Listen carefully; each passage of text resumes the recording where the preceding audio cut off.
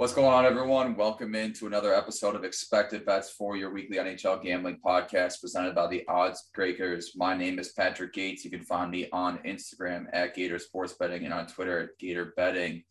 We'll now bring in my co-host, Matt. You want to say what's up to everyone? Hey, what's up, everyone? It's Matt here, Top Trader Picks on Twitter. Eventually, I'll branch out to other social medias, but right now we just got that one. And yeah, hoping we can kind of keep that trend. The last couple of weeks have been very profitable with some of the plays that we've been calling out early. Hopefully we can keep that trend going. All right. And this week we have a special guest for sure. You can find him on Twitter at Gretzky Betskis. Did I say that right? I just want to make sure everyone knows where they can find you.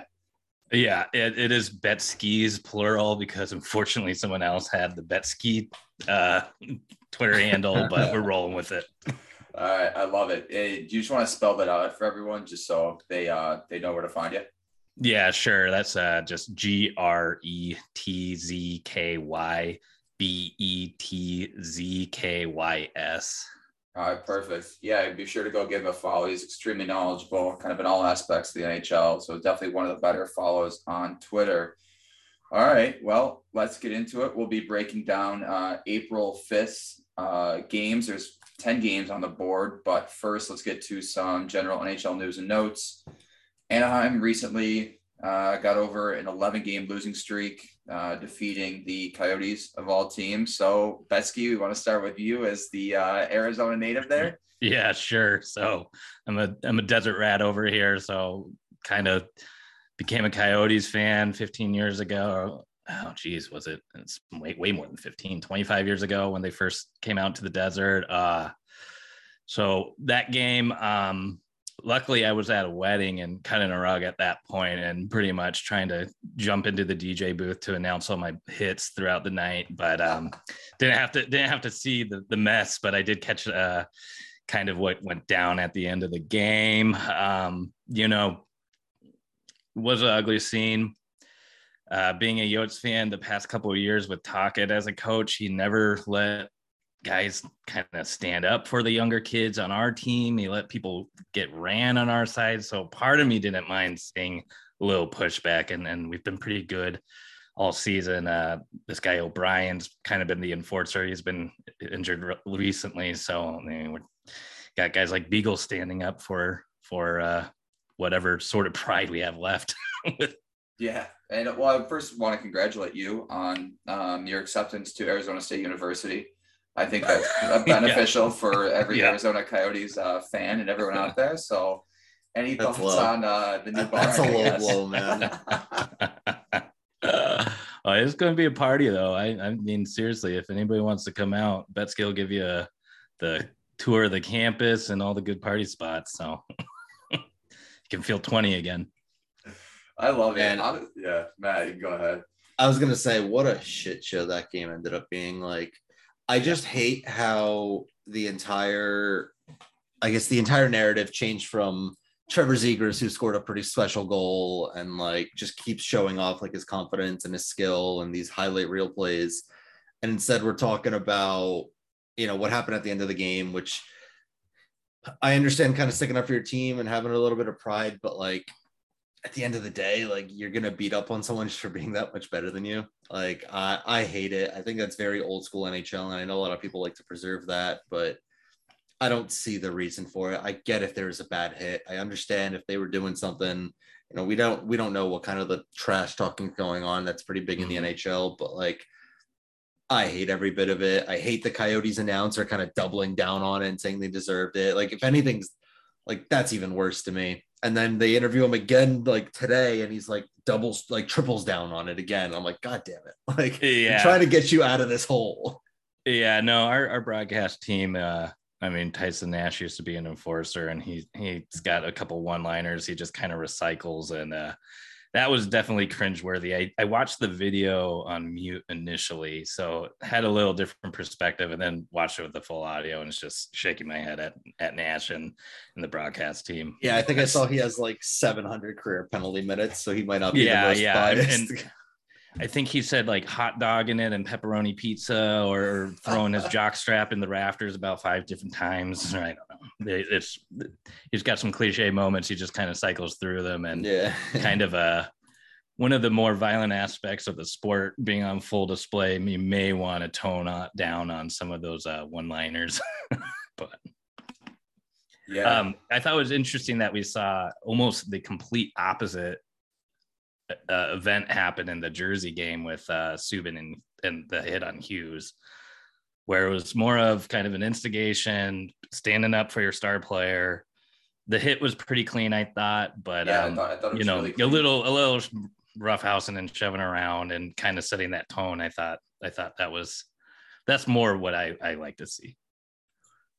Yeah, I mean, you just absolutely hate to see Hughes go down. Like, I have absolutely nothing to watch the Devils season anymore. And if we talked about this right before, if I'm the Devils, I don't bring him back at all at this point anymore. Like I said, if he's banged up, just take him out for the rest of the year at this point. But overall, I love what Subban did. I don't think that hit was dirty. I know a lot of people on social media are saying he led with his knee. It didn't look like it had like any type of malice or intent to it. Just an unfortunate play. Like Hughes the really shifty player, tried to get out of the way, ended up, going knee on knee. Like I said, unfortunate play, but I respect the shit out of Subban kind of sticking up for his teammate, whether it was clean or not. I think the Devils are another team that they've let their kind of smaller guys and younger guys get pushed around a lot without anyone really fighting back. And happened to Jack Hughes earlier this year when he separated his shoulder. No one really stood up for him. I'm glad someone stood up for him right now. And I think it's a really big problem with the Devils. They're overall as a team, I think we're pretty soft. I'm not, in the 80s where everyone has to kind of be a power forward and be tough guy, but I definitely think there's liberties sometimes being taken against some of the younger players. And, it's not like the Devils are making the playoffs anytime soon, but if that time comes, you're going to have a little bit of sandpaper and toughness because the playoff physicality goes through the roof. Yeah, Matt, I want to stick with you there for a second. Is Ruff on the hot seat at all? I've seen a few articles kind of mention that he might move in the offseason. So I wanted to get your take on that. He should have been fired like 6 months ago. I think he's not on the hot seat. His seat's on fire, I think, at this point. I can't possibly see a way that he returns. I don't think it's all on him. I think a lot of it's like we have historically bad goaltending this year, and I think that's part of it. But he and his entire coaching staff in general have been pretty bad. I don't know a single Devils fan who I think would stick up for him at this point. I personally would like to see him gone. Yeah. So I would be shocked if he is back next year. At the same time, I could see a world where ownership might say, or the general manager, Tom Fitzgerald, says, our goaltending was shit. Let's address the goaltending, give them the first, 10 games or so, and just kind of see what happens, right? Like, see if it really was all goaltending, because funny enough, our underlying numbers aren't terrible. But I personally wouldn't want to see him back. I think he has to be on the hot seat. And if he's back next year, I'll be really surprised. Yeah, no, I agree for sure. And then coming off again and kind of touching on the Devils, their most recent game versus the Islanders, Islanders won 4-3 in that one. Yep. Talk about a team that just peaked too late. I mean, you really look at the numbers of the Islanders, started 13 games on the road this year. I know a lot of people had them kind of as a future again to make a cup run, but they've been much better as of late. But they just dealt with a bunch of injury issues, COVID all year, and now they kind of seem to be the Islanders team that we hoped that they were kind of all season long. Yeah, I mean, they're a team that I agree with you. They had everything go wrong at the wrong time for them. Like, they started on the road 14 games in a row. I think they got back home and had that intro to UBS Arena. And then like half their team went down with COVID before they started canceling games for COVID. So they had tons of games where people are missing. And now they're 11 points out, a game in hand on Washington, but they're one of the hottest teams in the NHL. Like, I know we've been saying the NHL playoff race in the East is done. I think it's done. But the Capitals have one bad week, and they have lost 2 in a row. They have one bad week here. Islanders keep winning. Like, we might actually have some race here. I'm not saying it's there yet, but they look good as of late. They're one of the hottest teams in the NHL right now. Yeah, I haven't looked at it. I'd be curious who has the tiebreaker there. My hunch would be that Washington does, but I don't know offhand. Well, As of right now, the Washington Capitals have 32 regulation overtime wins. The Islanders have 31. Okay. If the Islanders are going to overcome a 9-point deficit, I'm going to assume Yeah. they'll overtake that and have the tiebreaker, though. Yep. Again, I'm not saying that's going to happen. Let's not kind of speak into existence, but just like I think 2-3 weeks ago, me and Gator were talking about it, and this was like a 17-point gap. Like it's come down pretty quickly. There's only 12 games left. It's tough to make up that much ground, but it's not impossible. Crazier things happen if the Caps kind of let their foot off the gas. Yeah, and I mean, you gotta hope. I mean, if you don't make it, you got a top 15-ish draft pick.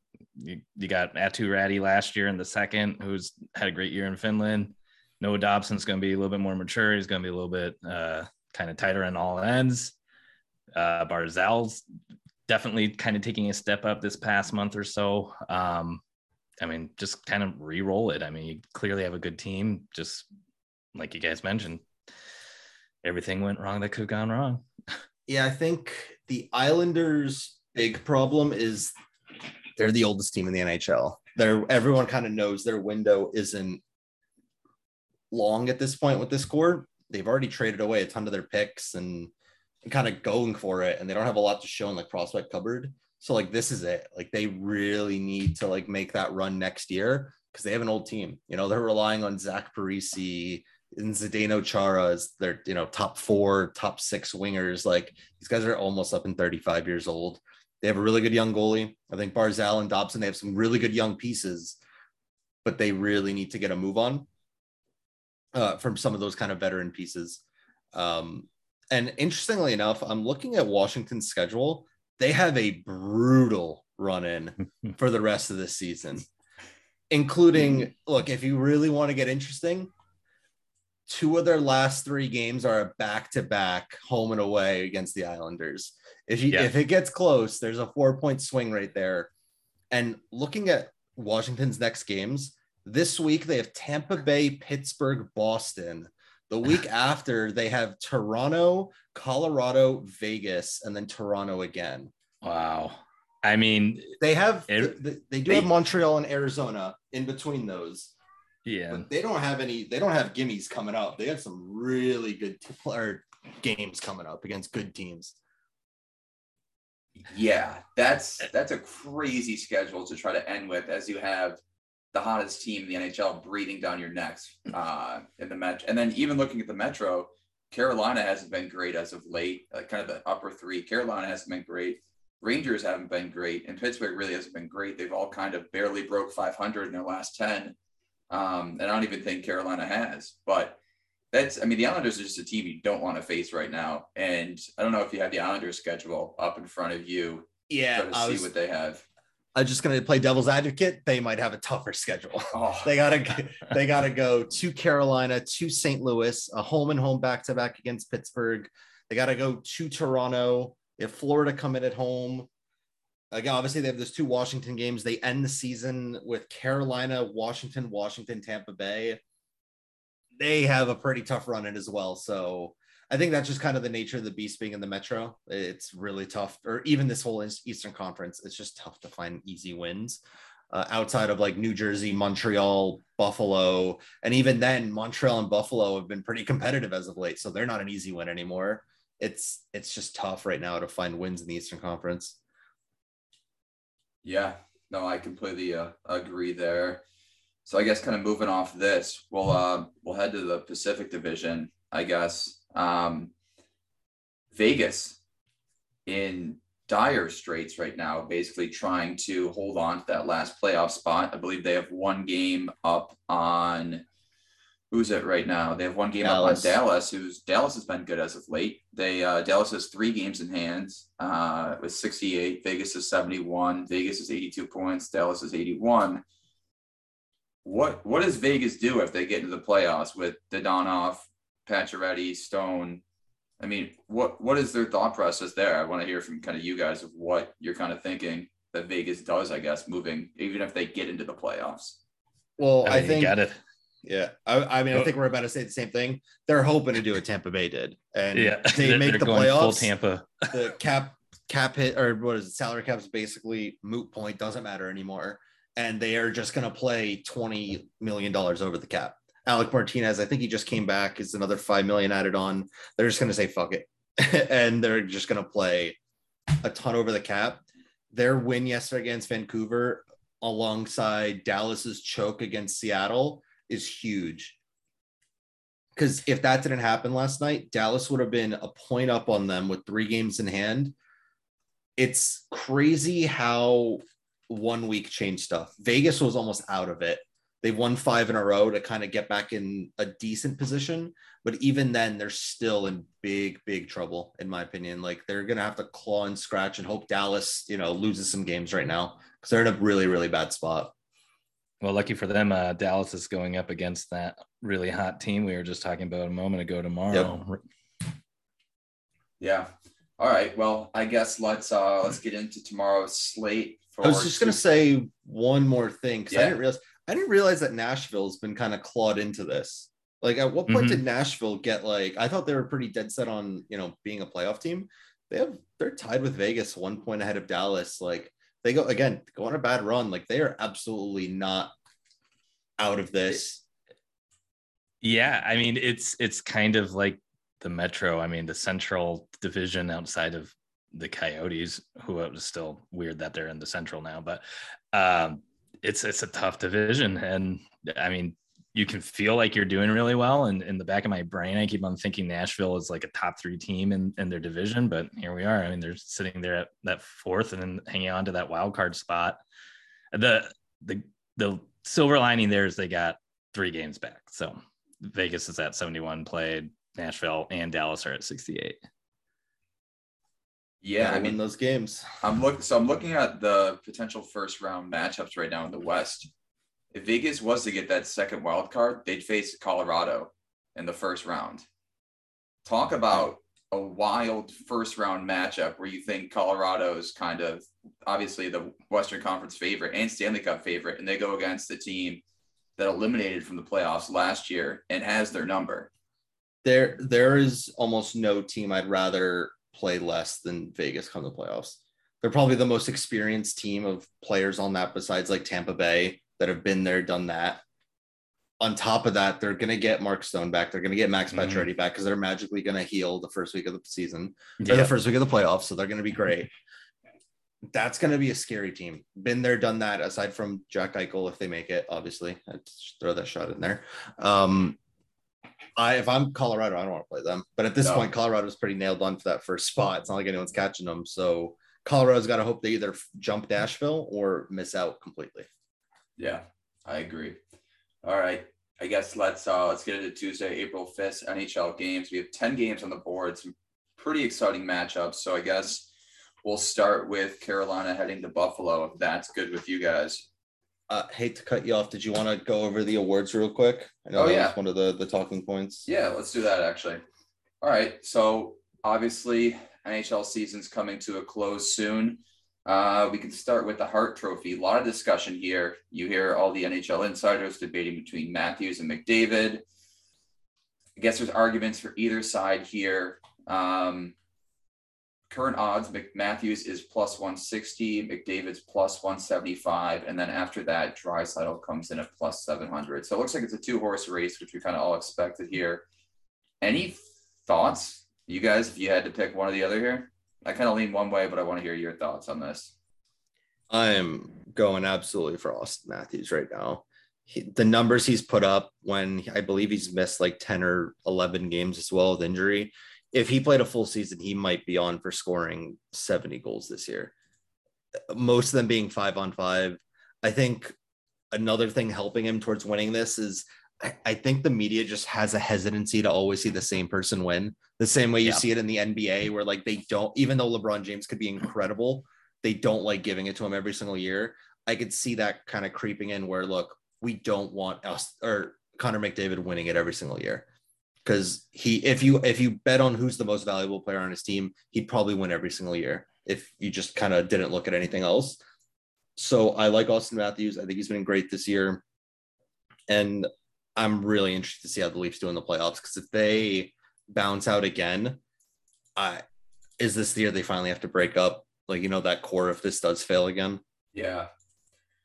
Yeah, I mean, so just looking at this from an odds perspective, Dreisaitl's 700 to 1 or plus 700, 7 to 1.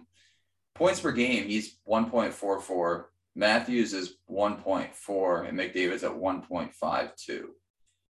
Is there any value you think on Draisaitl here, or is it just Matthews and McDavid? I think it's Matthews or McDavid. I mean, this whole kind of resurgence, because people are throwing jerseys on the ice in Edmonton a couple months ago, and they have terrible goaltending. Not saying that Toronto's is all that much better, but I mean, at one point here, Edmonton looked like they may not even make the playoffs, and now they're sitting here kind of firm in the third place in the Pacific. They're kind of pushing for second place, which would stink because then I don't think we would. Oh no, what Calgary would be playing first wild card anyways. But I think maybe if they can squeeze into that second spot in the Pacific and maybe, I mean, even start to knock at the top of the Pacific, then maybe that consideration starts to happen for McDavid. But I'm on the same side of Chad's here that I think just having the same player get it over and over and over is never the best look, and you want to diversify the league.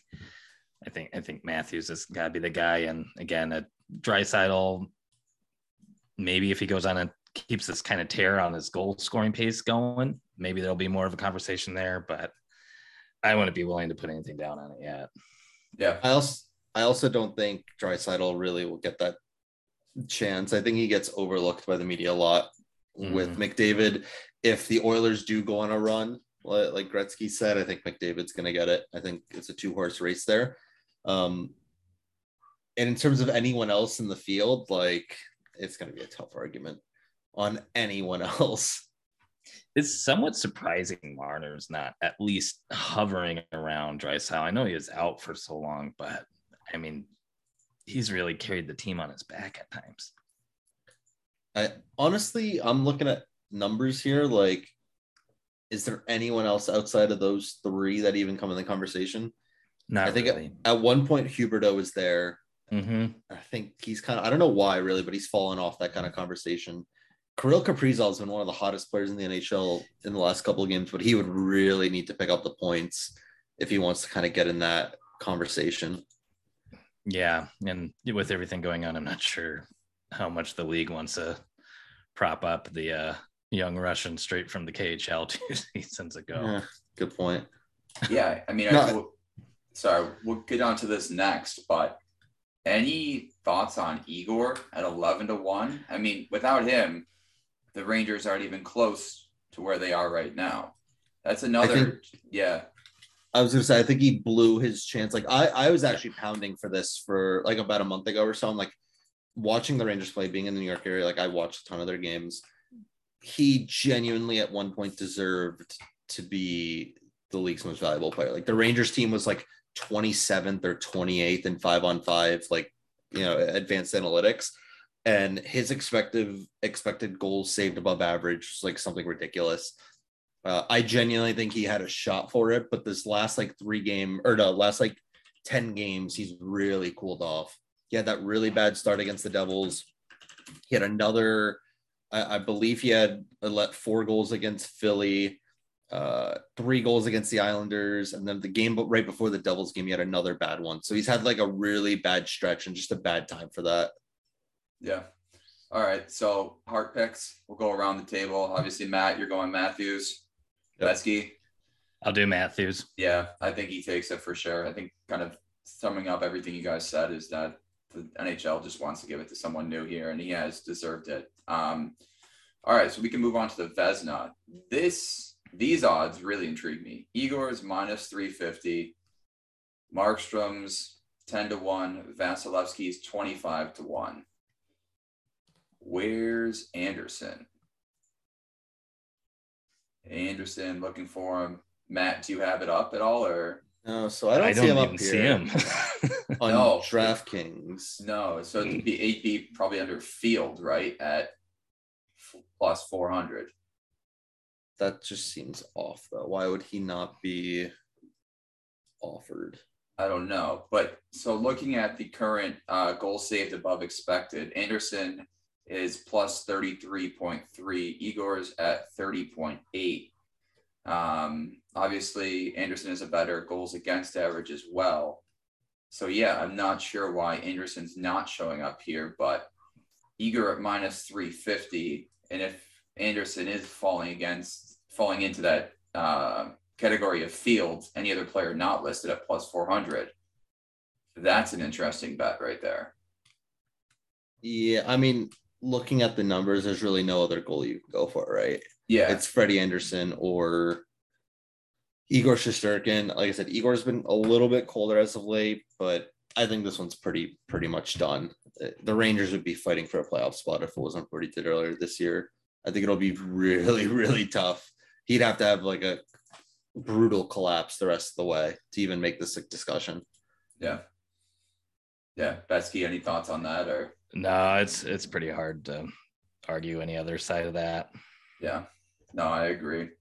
All right, so we'll move on to the Norris then. So Cale Makar is minus 240, Roman Yossi's plus 220, you have Hedman at plus 900, and Fox at plus 2,500. Makar looks like the front runner here, obviously based on the odds, but Yossi has more points than him, given Makar was out for a little bit this season. But thoughts on the Norris guys in terms of the odds? I love Roman Yossi, man. Me I don't know too. if he's gonna win it. I just hope he does. Yeah, I mean, we were talking about it on Spaces, I think 2 weeks ago. I mean, it's kind of jaw-dropping because he's clearly been doing this all season, but everybody was kind of blinded by what Makar was doing, what Fox was doing. I mean, Yossi's been a great defenseman for a while, so it's kind of like the new kids on the block are kind of knocking around, and all of a sudden you realize Yossi was on pace for 100 points at one point. Yeah, so Yossi has 66 games played, 81 points. Makar has 65 games played and 75 points. Makar obviously is a better plus minus, but yeah, I mean, you get Yossi in that race at plus odds. I don't know how you don't take it right there. That's some value and a half if I've ever seen it. Yeah. Yeah. I mean, I love Roman Yossi at plus odds here. Again, Makar is kind of that shiny new toy. Like I said, I think a lot of people in the media go towards that. And don't get me wrong, Cale Makar has been absolutely electric this year. Like, he's so much fun to watch. Having him and McKinnon on the ice at the same time is like exhilarating must-watch TV. But I just love Roman Yossi. This guy's come through for the community so many times with the shots on goal. Like, he's just our guy. Like, we got to back our guy. Yeah, I have to agree. I mean, really, there's tons of risk factors. I do like it plus money. If Nashville somehow drops out of the playoff race, there's probably. But I mean, the Norris generally is the highest scoring defenseman, and right now Yossi's got a great shot to do that. First off, I hate that notion. Me too. Like, why have we gotten to this point? Like, this is supposed to be the best defenseman in the NHL, not who can score the most. Like, that doesn't make you the best defenseman in the NHL at all. No. All right. Out of curiosity, who do you guys think is the best overall defenseman in the NHL then? I mean, it's hard to argue against Hedman, but Makar may be now. Personally speaking, like, I would put a ton, and I'll argue Jacob Slavin. I love watching Jacob Slavin play. Yeah. I think, like, defensively, he's the best defensive D-man in the NHL. Like, actually at doing the job that he's supposed to be doing. Like, he's incredible. I love him, but I agree it's tough to go against Victor Hedman, or even Devin Taves is really good defensively as well. And I know he's pretty high up on this list this year. Yeah. Even Ekblad too, plus 38 this year, just a solid D-man, especially he's going to come back for Florida this year as well. Was one of my favorites to watch. And that's a team that's just absolutely loaded. Moving forward into the playoffs, I don't know. Florida's obviously one of the favorites, but I mean, Jesus, they've already clinched, and they're just playing for seeding now at this point, I believe. Yep.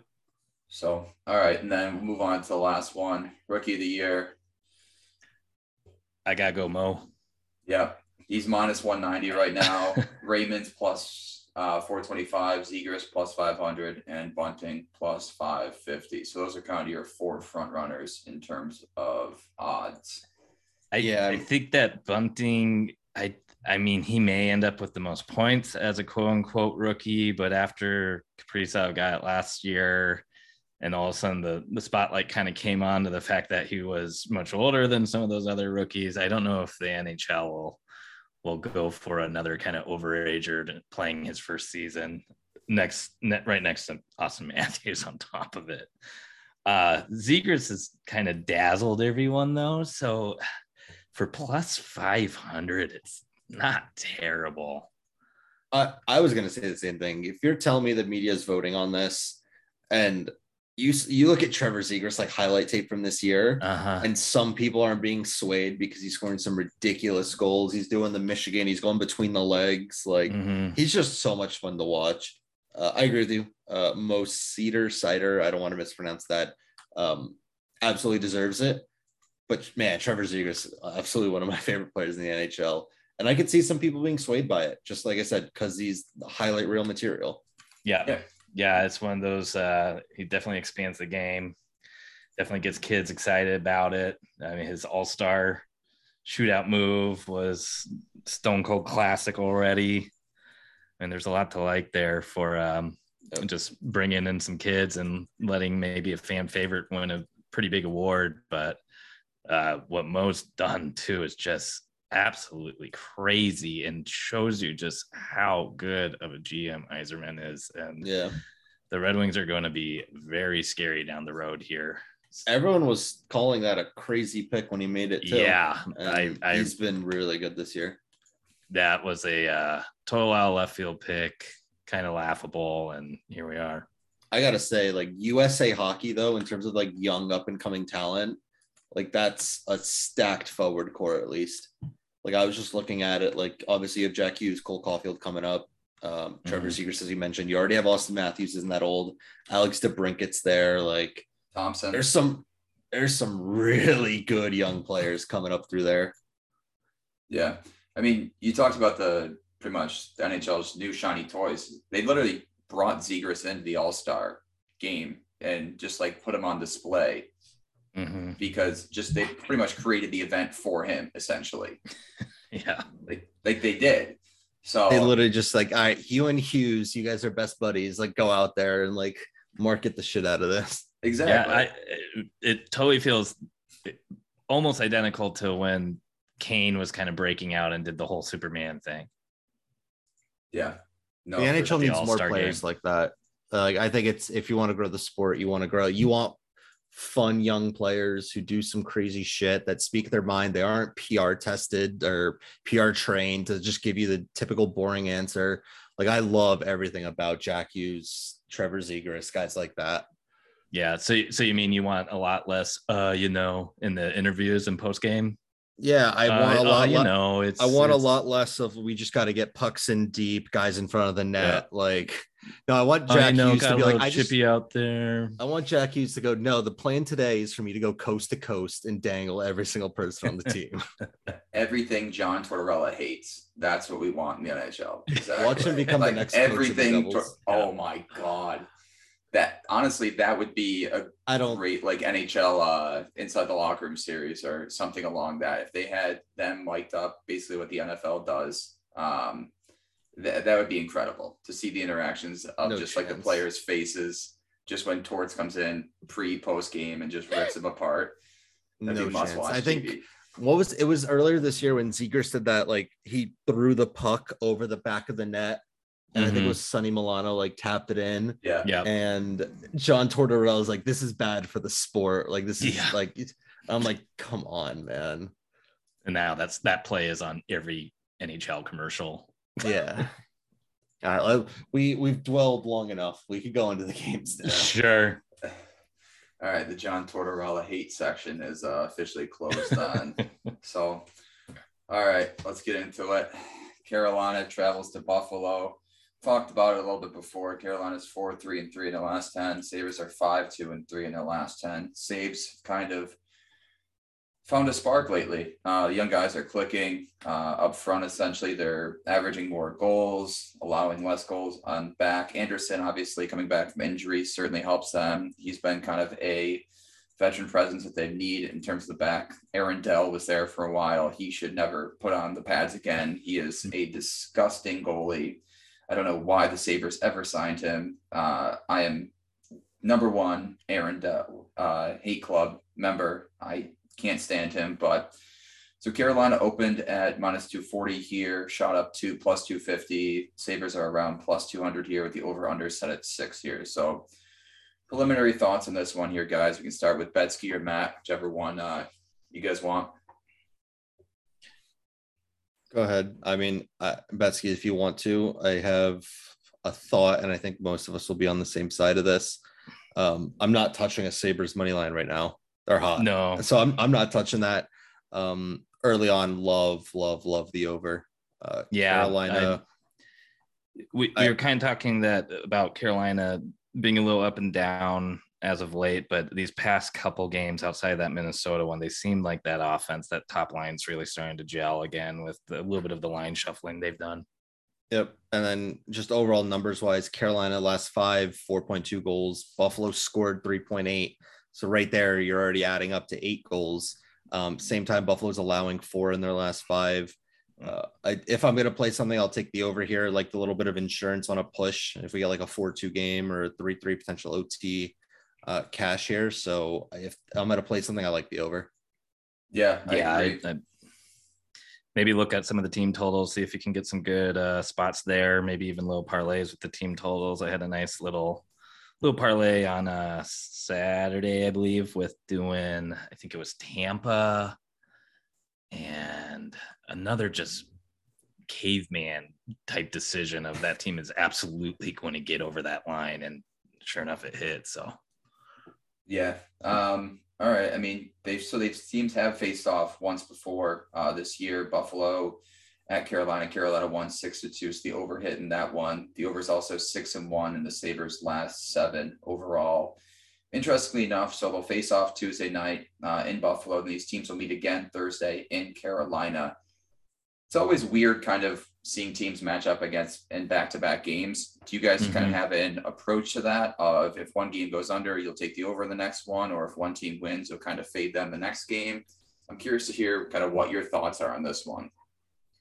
No, I depending on how that first game goes, like, don't get me wrong, if you get an absolute like miracle over somehow, or you had like right bet, wrong result, maybe I'll think about it. But overall, like if I like it in one game, I'll probably go right back to it.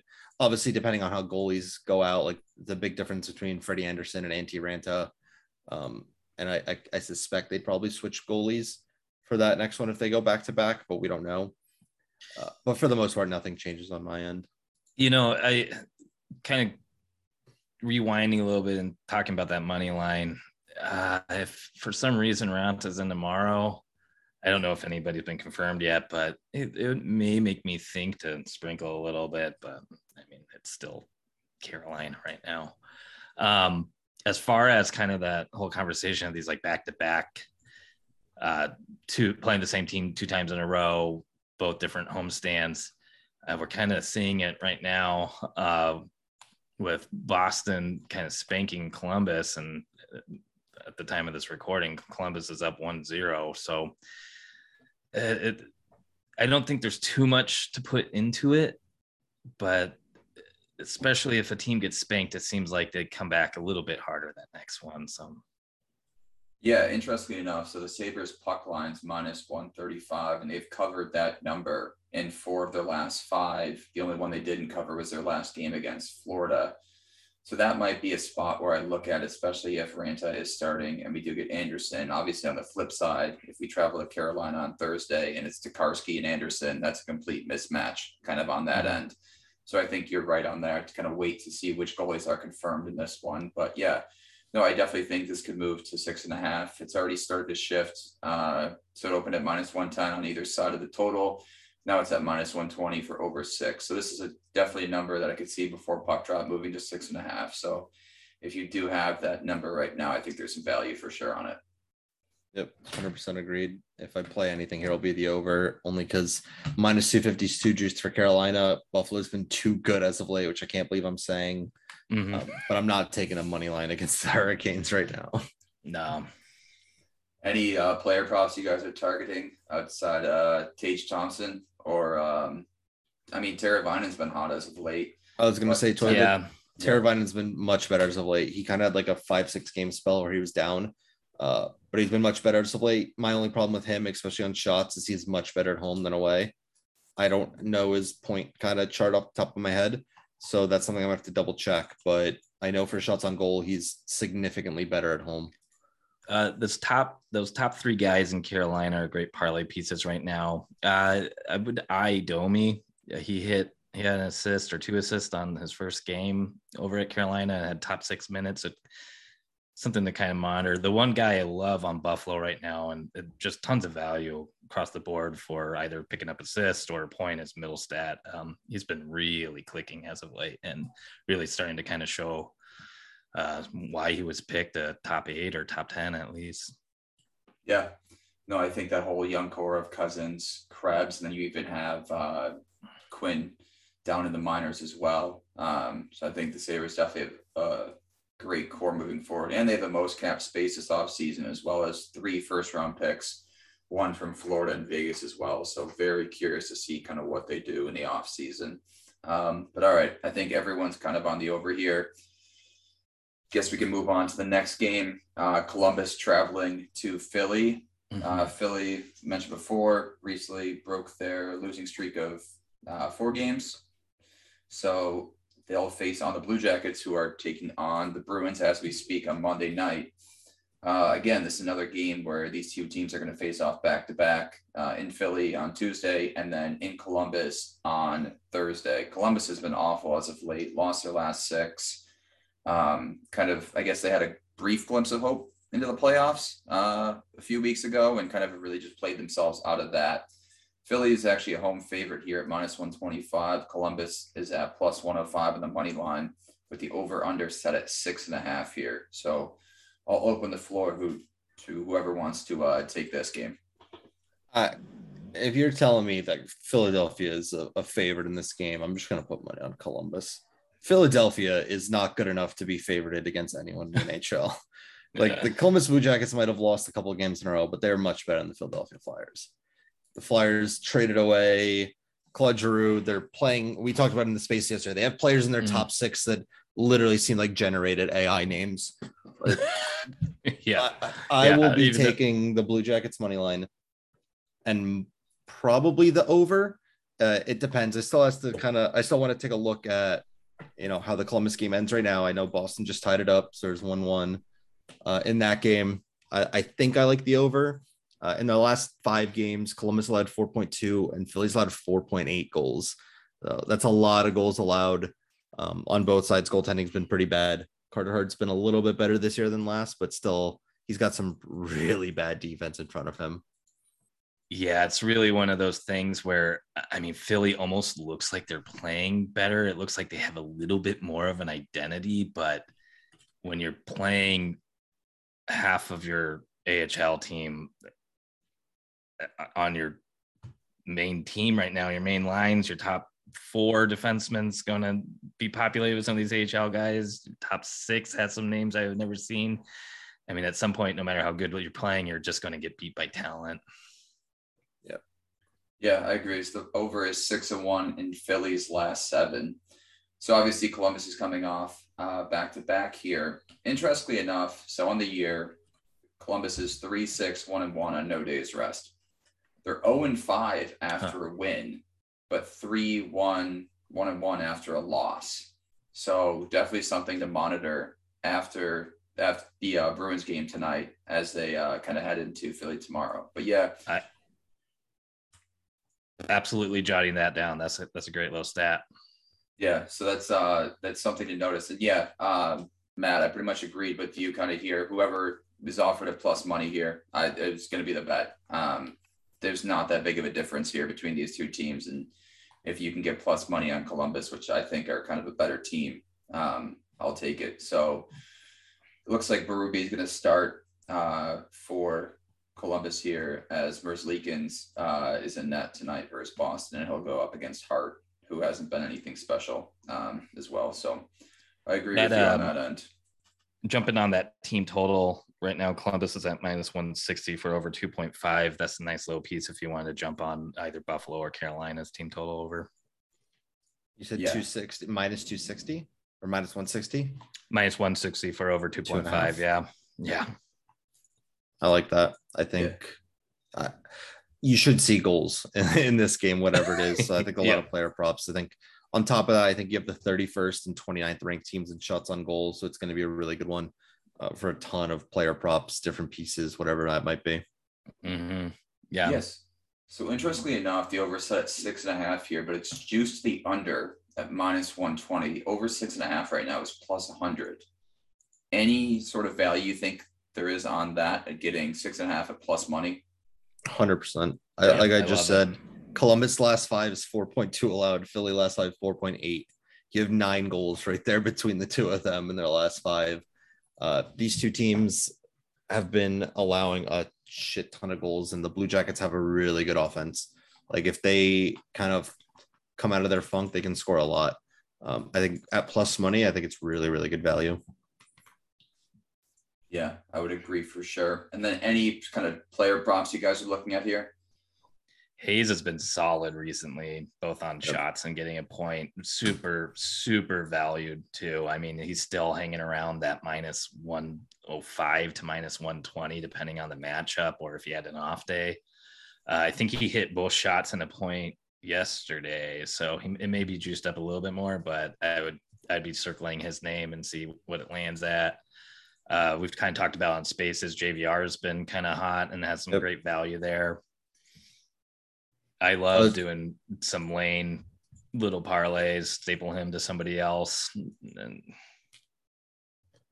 I was going to say, I love JVR. He's been really consistent as late for a point. He's really, him and Kevin Hayes are really the only two veteran, I put veteran quotation marks, players there. I know Travis Konechny's been playing for a while now, but he's still pretty young. Like it a lot. I like that a lot. I think you need someone on Columbus side. And I think for Columbus, one of their, I guess, hotter players that might not be super juice is probably Oliver Bjorkstrand, whether it be for a point, a goal, or shots on goal. I like him on kind of every single one of those. Yeah, so he said is over 2.5 shots on goal in 3 of his last 5. And then Line has gone over 2.5 in 4 of his last 5. The issue is Line does struggle a bit away, averaging 3.2 shots on goal at home and only 2.6 away. So just something to note there. Does anyone like a little bit of Jacob Voracek revenge tour?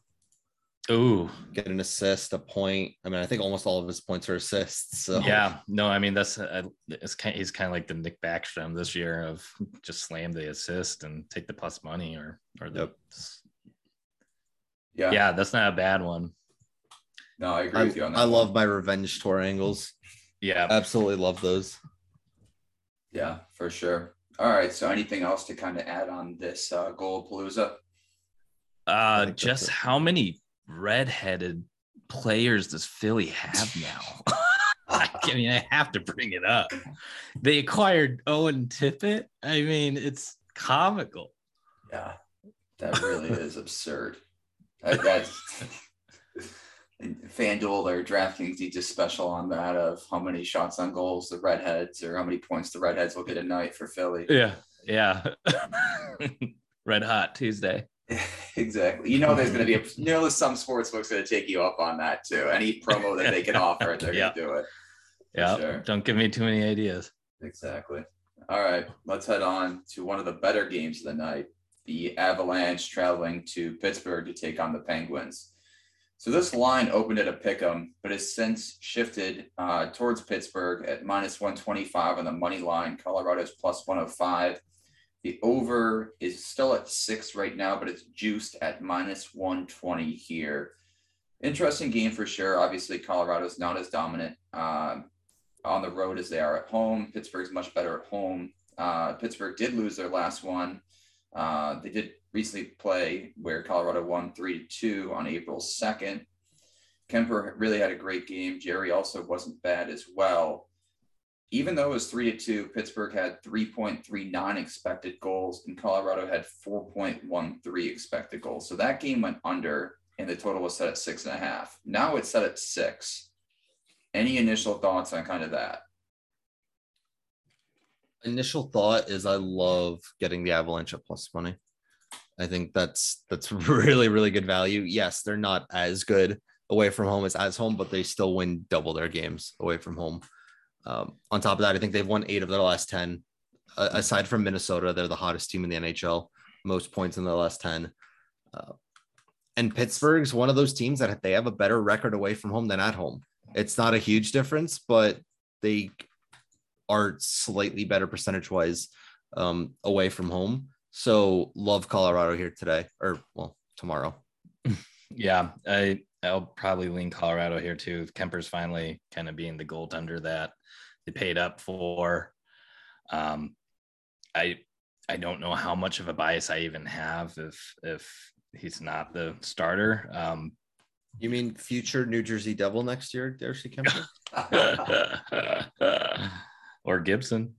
No, well, Kemper's a free agent, so we could just sign him. True. That's why I'd rather go after him. But true. They're just one of those teams, Colorado. If you're giving me plus money on their money line, I mean, I'm sorry. How many points do they have? 104 points in 69 games. Yeah. Like plus money, I'll just take that to the bank. Yeah, and I don't think they're the type of team that's going to take their foot off the gas pedal right now. It's still about 12 games or so out. I mean, there's a lot of hockey left to play. Even if they have anything clinched up, or as soon as they do, I think they're just disciplined enough to kind of keep it rolling until maybe those last 2-3 games of the season. So I don't think they mind beating Pittsburgh tomorrow at all. No. One thing to take a look at, Colorado this year has been an underdog 3 times all year. They've only won one of those games. So if you want to take a look at that, I guess, but yeah, I'm still going to absolutely hammer the Colorado side of things for money line here. Yeah, I'm actually going to go the opposite side. I'm going to take Pittsburgh at home here. Just given the line, I think Vegas set this for a reason. It opened as a pick'em, and it has since shifted 15 cents towards Pittsburgh here, just based off the early line movement. I think Pittsburgh wins this one. You're getting Colorado at a much better price, but just given Vegas's first kind of inside look into this game based off the line movement, I like Pittsburgh at home here. Based off kind of every inclination in a neutral site, Colorado would be heavily favored for sure. But just given kind of what I'm seeing, I'm going to take Pittsburgh at home here. Okay. Look, I get it. These are 2 really good teams. Pittsburgh's still up at 92, 93 points. Like, they're a very good team. I think Colorado, when they want to, like, they have that next gear. They have that next level. Yeah, and that's why taking that makes very dangerous. Basically, basically giving up plus money in Colorado is, yeah. So I'm curious to see how the line moves, though, kind of as everyone starts to place their bets tomorrow. Before puck drop, just really curious to see kind of how that line does continue to shift. And is that correct? Colorado's last game was against Pittsburgh? Yeah. I swore they played like a week ago. I don't know why in my head that game was like a week ago. No, it was April 2nd on Saturday. No, you're right. I remember that game pretty vividly because Darcy Kemper stood on his head. Mm-hmm. He had to play really well to win that game. Like I said, doesn't really change my mind. I still like Colorado on the value play, but that is something to consider. Like, Pittsburgh dominated that game. Yeah. And interestingly enough, too, the under is 4-0 in Colorado's last 4. So when you're really looking at this total set at 6, it is something to note there. All right. Any player props? Obviously, I think Burakovsky jumps out, if I'm not mistaken. Yeah, it's tough on the player prop side of things. Pittsburgh, I know at home is pretty stingent defensively. The guy that I've been kind of hammering for a while now with McKinnon shots on goal, he isn't the same away from home. So I kind of want to stay away from that. I had Valerie Nichushkin for a while, but I think he's been bumped off that first line now. So curious to see kind of what the line combos are. There's really no one that I love. Like you mentioned, Burakovsky is now up on that top line. Yeah, it's interesting because when we're talking about how good their record has been of late, it almost doesn't feel like they've been winning that many games just because they've been winning 3-2, 3-1 now instead of 8-2. So Yep. it's kind of a weird perception. I'm probably going to lean towards Pittsburgh shot on goals here because I think they're going to be playing really hard to get that win in front of their fans. I think they're going to be shooting a lot. They tend to shoot a little bit more at home too. Colorado's a decent enough target. Yeah, no, I agree. Important to note, Kadri and Landeskog both out. Those are two big pieces. I know Landeskog's already been out for a while. Kadri, I think last game was his first one out. And I think they said he's going to be out probably until the playoffs at this point. So interesting to note, that could be another reason why that Pittsburgh line is kind of moved up. But yeah, like I said, I like a lot of the Pittsburgh guys. Brian Rust at home, automatic. Give me Brian Rust at home every single day of the week. And Evan Rodriguez, anytime I don't bet on him, hits a shot. So just ask me if I'm betting on him tomorrow, and there's your free lock of the day. All right. Yes, be sure to go give Top Cheddar Picks a follow for your Evan Rodriguez prop bet tomorrow. And then Colorado's in a nice spot as far as giving up nearly 4 penalties a game, so at 3.88. So kind of top 10 team that kind of can get a little chippy and get a little undisciplined. And we know Pittsburgh can absolutely capitalize on that, but especially in that shots department. Yeah, and something else to note too, Colorado's power play has been absolutely on fire in the last 10, converting at a 42.86%. Pittsburgh's PK has taken a slight downtick, about two percentage points basically in terms of that. But yeah, without Kadri, it'll be interesting to see kind of who steps up onto that power play.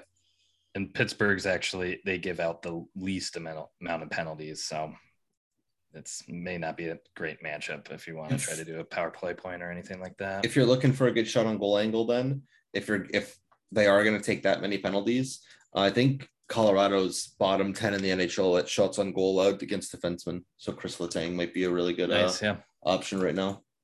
Write that down. All right. Anything else to add, or are we good to move on? That's going to be a great match. I agree. I mean, if you're going to look at the last game, you might want to go back to Darcy Kemper's saves. Like I said, he just had a really, really good game against them. Especially at home, you expect Pittsburgh to come out hot. Let me just double check his game log to give you the exact number. He finished the game with 38 saves on 40 shots. So he was really, really good. Game before that, he had 44 saves on 45 shots and a win. So Kemper's been hot as of late. I like it. All right, let's head to Matt's neck of the woods here with the Rangers taking on the Devils tomorrow. Rangers are minus 155 on the money line. The Devils are plus 135. The over under set at 6, slightly juiced to the over on this one. New Jersey's lost their last 3. The Rangers have lost their last 2, but in terms of the last 10, the Rangers are 6-3-1. Devils are 2-7-1. Hughes, obviously we talked about before, is out.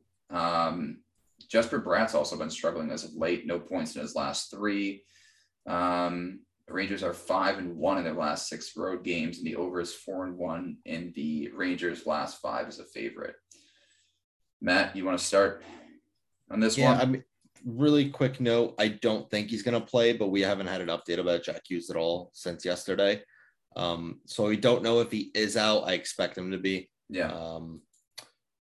It's tough, right? Because I love the Devils over. Devils over has been kind of free money as of late.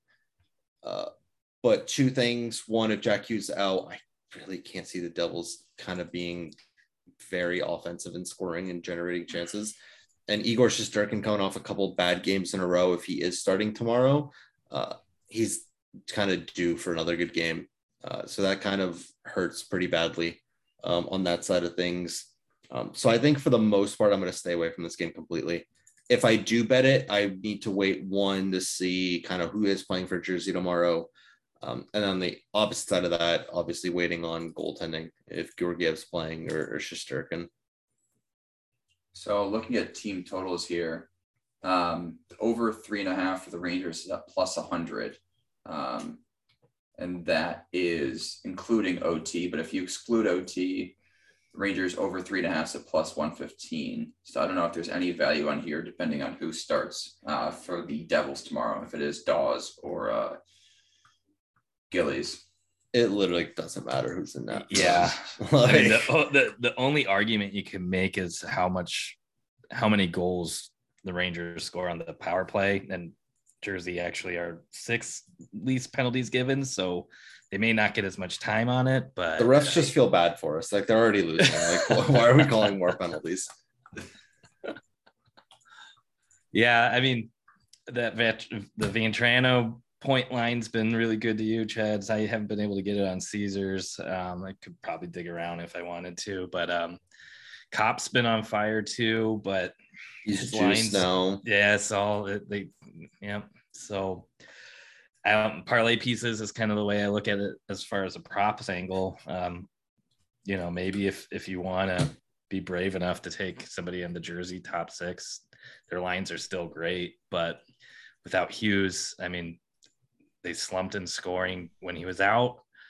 Seems like he shares just so much better, kind of being a little bit sheltered and having kind of that being on the second line and getting a little bit of kind of matchup. So two props for you. One, this is only sticking in my head because I remember Walla and Griffey talking about it.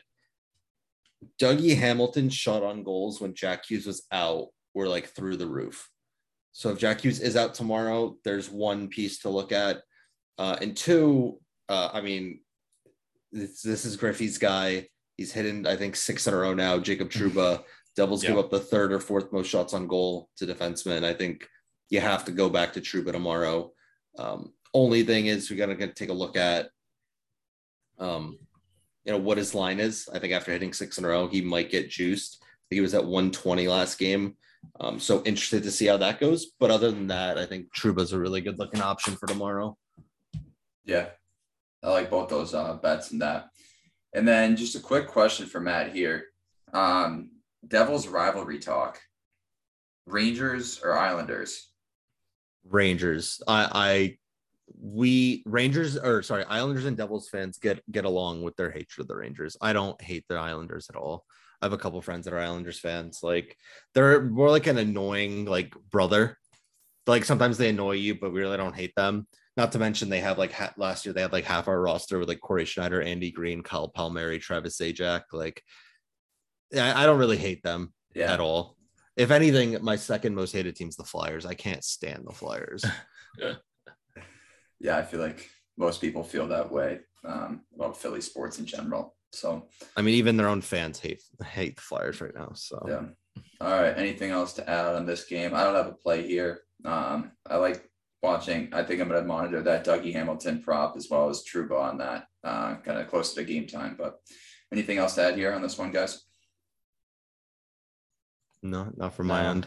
All right, perfect. All right, let's move on to another great game of the day. The Ottawa Senators traveling to the Montreal Canadiens here is a battle for the bottom in the Atlantic Division.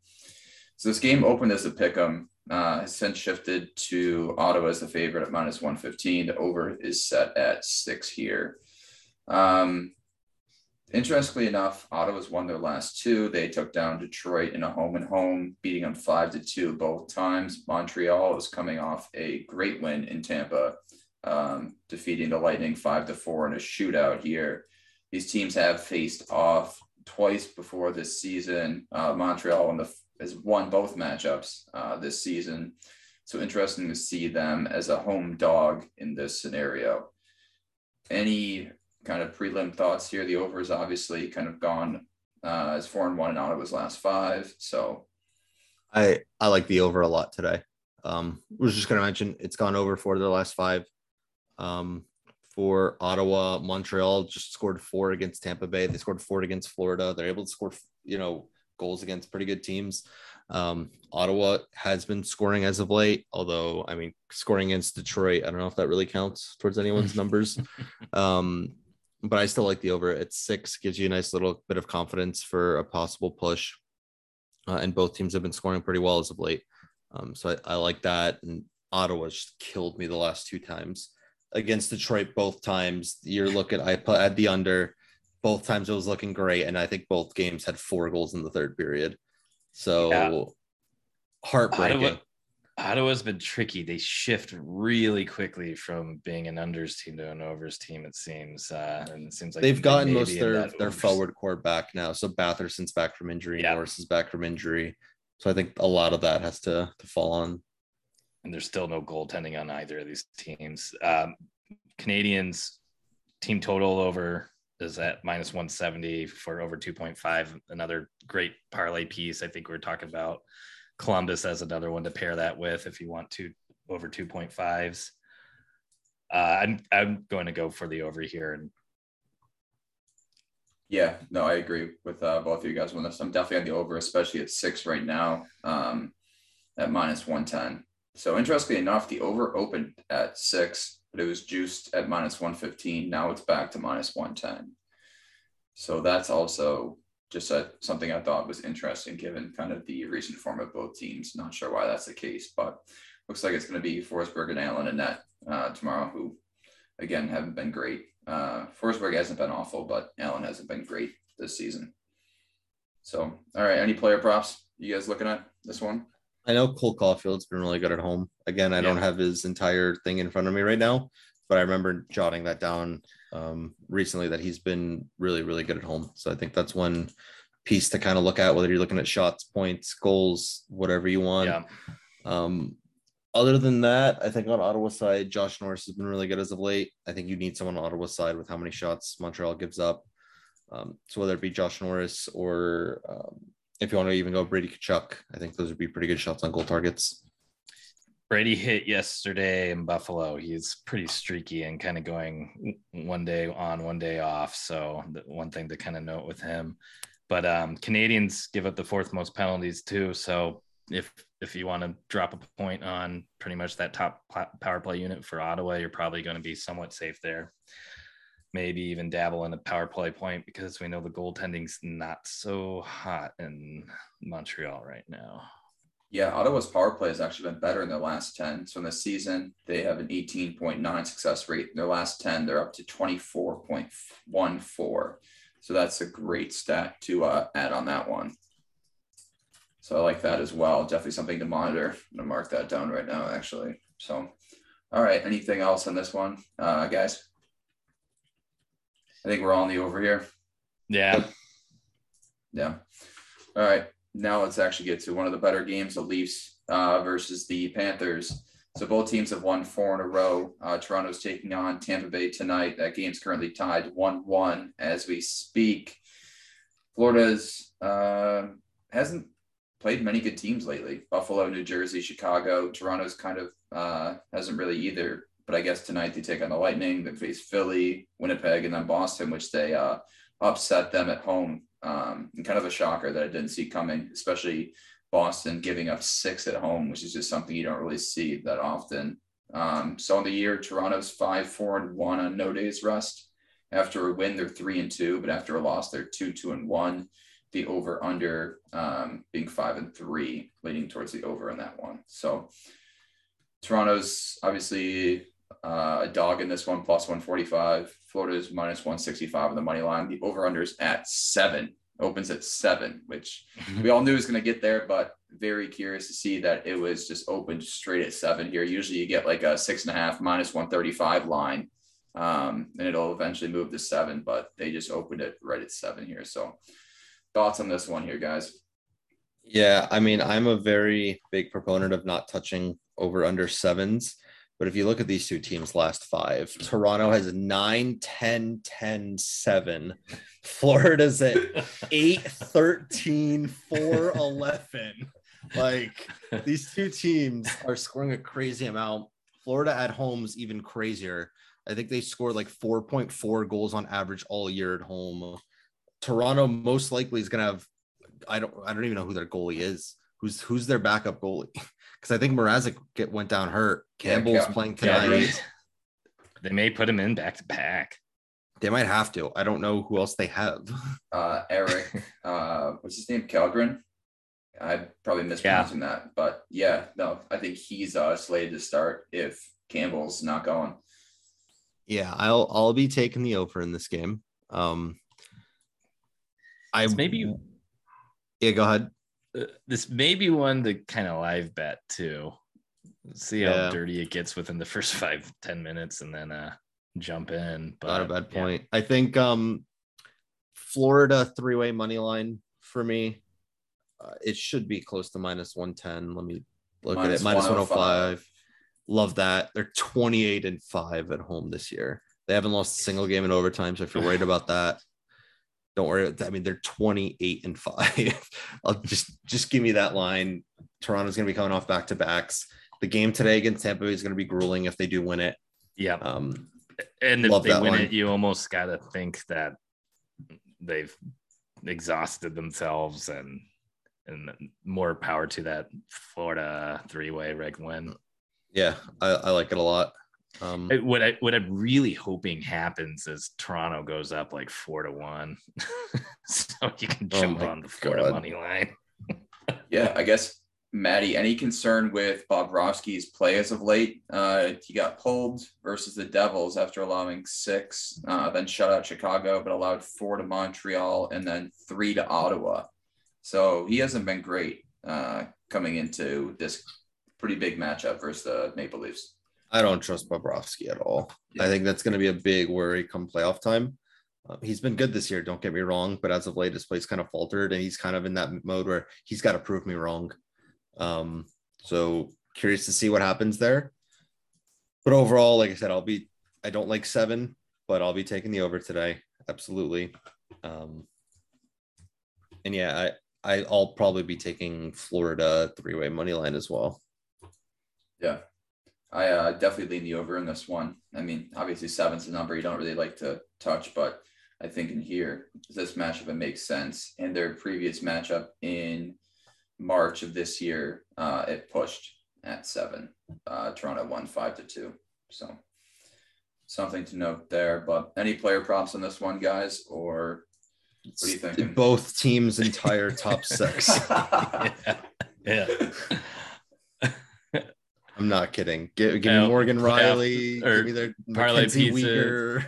Yeah, give me everyone. I mean, I've been loving the over 1.5 point props for Marner and Matthews because they hit so together so often. Kind of want to keep my eye on and see what happens tonight, but that's the spot I like. I mean, Huberdeau over 1.5 points is kind of a nice look. This may be a game where Barkov just goes full beast mode.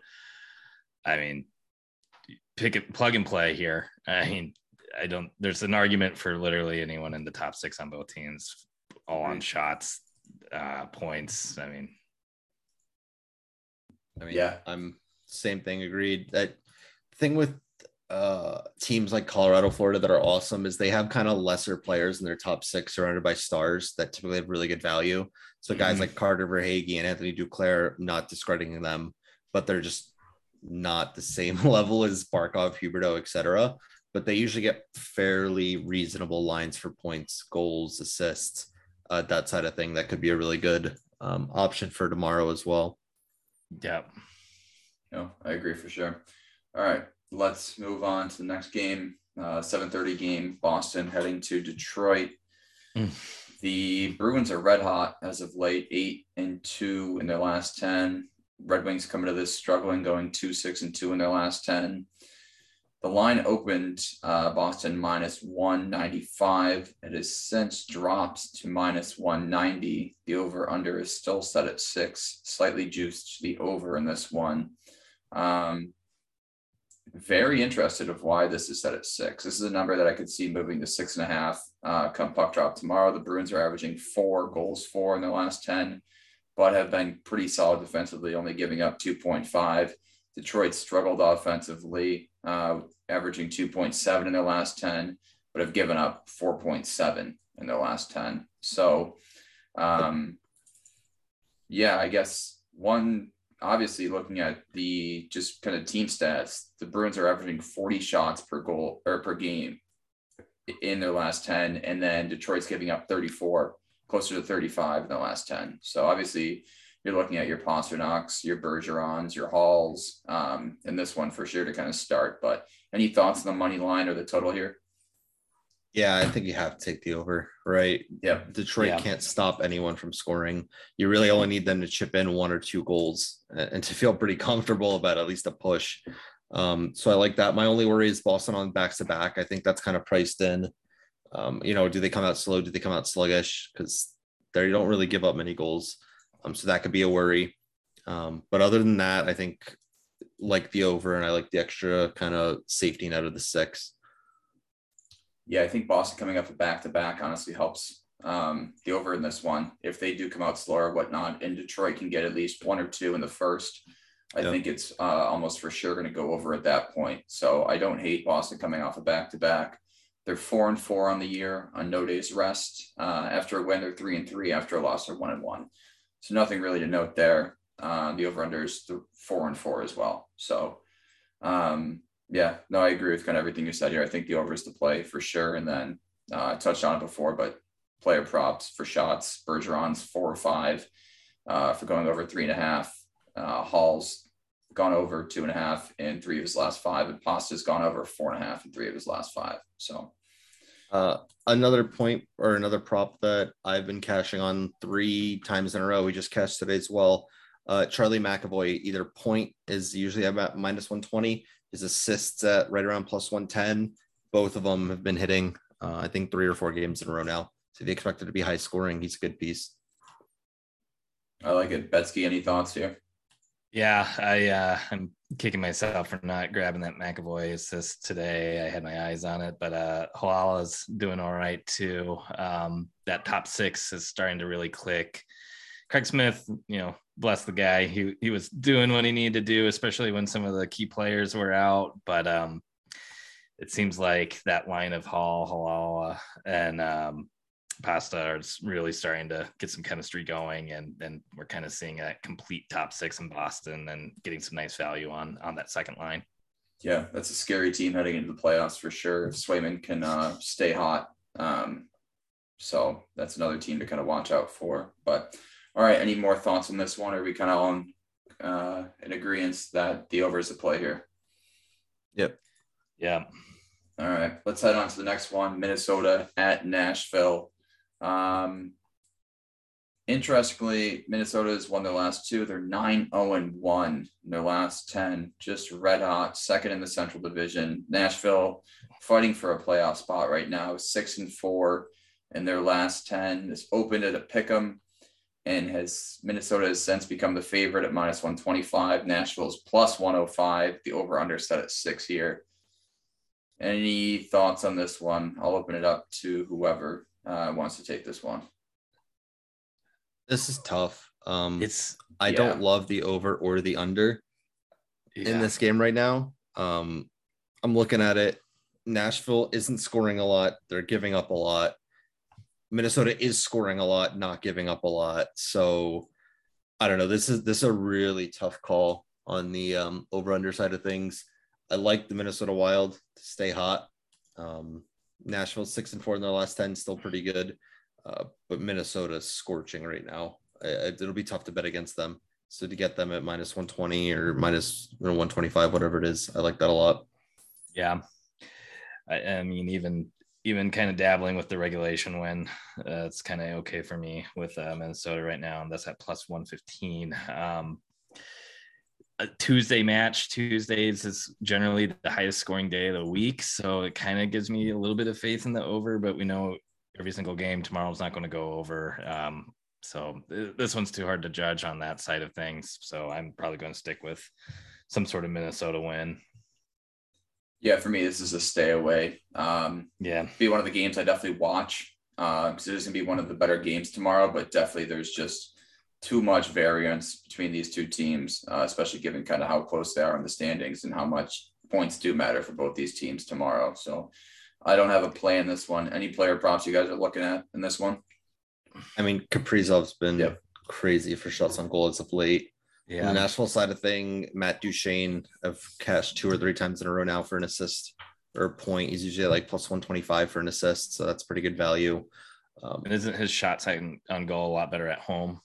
Yeah, I believe so. I don't have it right in front of me, but I I'll need believe to pull so. that up.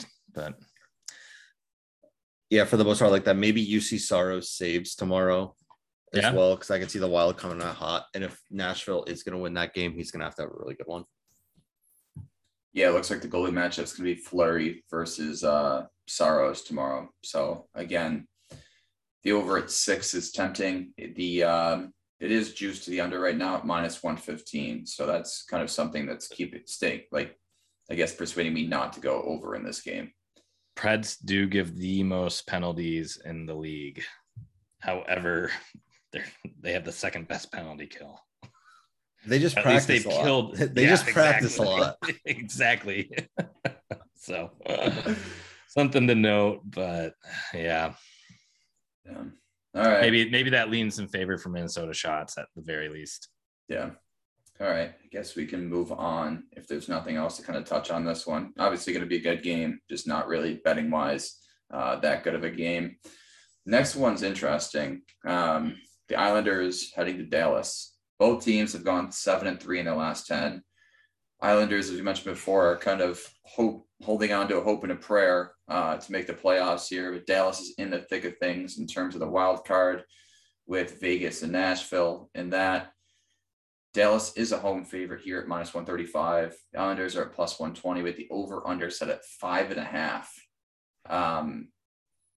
That kind of originally jumps out to me. They have met once this year. Dallas lost the Islanders 4-2 in New York with the over/under again set at 5.5 here. So, any thoughts on this one here, guys? Yeah, that over's not too bad to hop on, but it's a worry for me. It's a trap line. It feels like this feels like the biggest trap line of the day. These are two teams that are usually very low event. Dallas, especially at home, typically I know play pretty like low event hockey. I'm looking at the numbers. Dallas has scored 2.6 in the last 5, allowing 3. Nothing kind of crazy jumps out on either side. The one thing I like is the Stars, either money line or 3-way money line. The Dallas Stars are a wagon at home. They're like 21-9 at home. Yep. So I like that a lot. And I know that's not the best home record, but in terms of teams that are like okay or not seen as great, like they have a huge disparity. They actually lose more games away from home than at home. So away from home, they're 18-19 effectively, and at home they're 21-9. So like that a lot in a must-win scenario for them. Yeah, they're also coming off that bad loss to Seattle. So they definitely need a good on a 5-game road trip. So they head home now. I like that play of Dallas, even on the money line at -135, given how good the Islanders have been as of late. I don't mind laying the juice there, but the 3-way money line also does have some value. So yeah, I'm with you on that one. Sweet. Betsy, any thoughts on some player props here or? The Lee Point prop's been good to us lately. Dallas, I felt like, was one of the most trustworthy groups of player props with that Hintz, Pavelski, Robertson line when they were rolling, but it's really been kind of all over the place. Sagan's been doing great again. I'm not touching the Dallas. I'm not gonna. Yeah, Hintz fucked me versus Seattle. He had 2 shots on goal. I had him at 2.5, and that was just a brutal beat. Him and McCann too. Just say that too the whole game. So I will not be. They're on the blacklist. I absolutely started chasing. I think it was like last Tuesday night whenever Dallas played Anaheim, and just kind of loaded up on some props on the side. And yeah, I'm not touching a Dallas player. I've been making a lot of money on the Lee Point lately. Yeah. So if that's not too juiced, I might go back to it. But I expect this to be a pretty low scoring game personally. So I always hate kind of taking a point because that kind of goes against the way I think a game is going to go. Yeah, and I noticed yesterday during the Islanders Devils game for a couple periods there. They were doing a really good job just kind of gunking down the neutral zone and just kind of starting to play a little bit slower of a pace and kind of dragging Jersey down to the way they wanted to play, which is really what we saw the Islanders do the past 2 seasons. So maybe they're kind of getting back into that Trotz kind of style of if we can score 1 or 2 on you and you can't score on us, we win. So let's do it. Yeah, they jam up the neutral zone just really well and slow down kind of any offensive production kind of coming into their zone. So yeah, 5.5 here. Stay away from me, but I do like Dallas on the money line here. So all right, we can head to the last game of the night here. The Oilers taking on the Sharks. Oilers are heavy away favorites at -175. The Sharks are +150 on the money line. Over under set at 6.5 here. Edmonton's scoring at an absurd pace in the last 10, averaging 4.8, giving up 3.3 in the last 10. Sharks offense has been, I hate saying this, but slightly better in the last 10, averaging 2.7. And their defense has been worse, giving up 3.6. So yeah, I mean, 6.5 here is interesting total. Do you bank on Edmonton scoring 5? Do you think San Jose can get 2 or 3 by to basically contribute to this over here? It's kind of a weird angle to look at this game. It is. I lean on that over. That may not be something I feel too confident in unless I get some early hits in the day. Yeah. Let's see really quickly the totals. As you're looking that up, I don't love the over under here. The Edmonton team total right now over 3.5 is -125, which is pretty decent. That's not bad. Not bad at all. I think especially if San Jose is averaging 3.6 in their last 10. Right there. That's your number. My only worry is like you gotta feel like Edmonton's due for a game, right? Like there's got to be a game eventually where they just don't go ballistic. Yeah, which is a tough mindset to kind of bet against. What's their 3-way money line for a team that's been really hot? They're -125 if you want to take them in regulation. The Sharks, I mean, they're kind of nothing. And I think the Oilers, they still need to win games. They're not kind of out of this playoff race as of yet.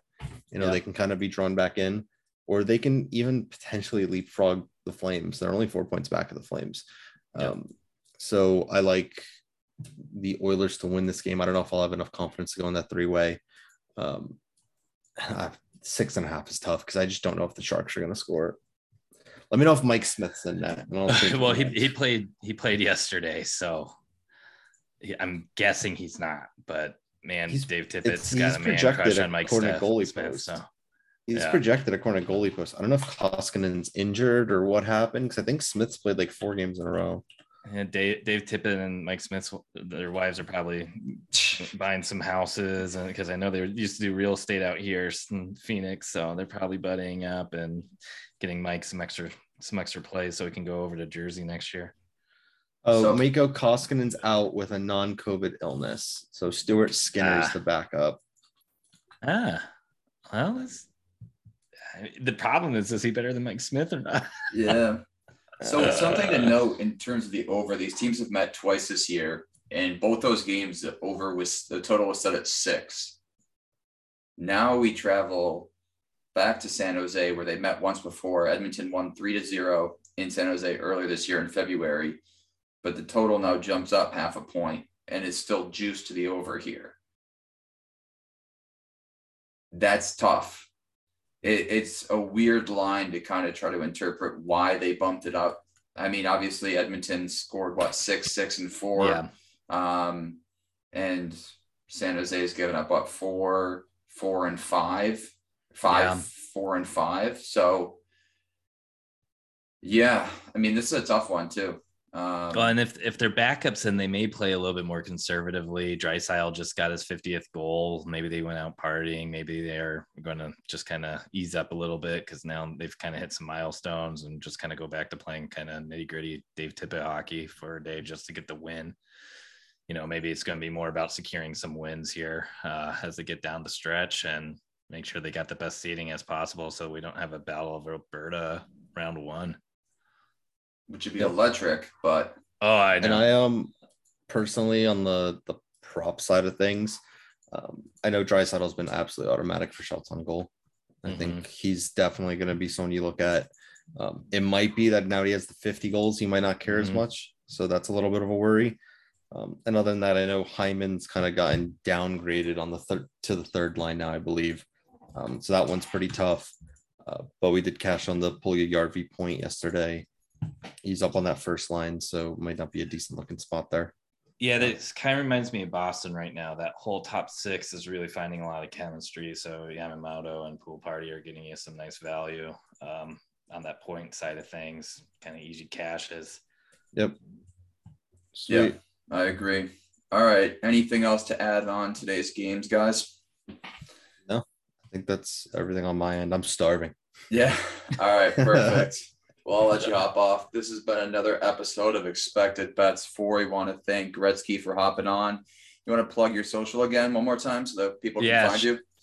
Sure. I'm on Twitter right now exclusively at Gretzky Bet Skis at twitter.com. Try to just get in a couple props a day, couple plays a day, try to bring some humor in it. And of course, the community has been awesome. All the support here. Thanks for having me on. It's a lot of fun just being able to talk puck all day because out here in the desert, there's not quite as many people that like to chat about it as probably out there in the East. Yeah, well, we appreciate having you on. And Matt, you can always find him at Top Cheddar Bets. Picks, please. Jeez. No, I'm kidding. Top Cheddar Picks. Top Cheddar Picks, yes. I'm thinking of bet skis and picks and too many thoughts running through my mind right now with all these Twitter handles. All right, guys, that's been another episode. Thanks for listening. We'll talk to you later. Bye. See you guys. Thanks. Bye.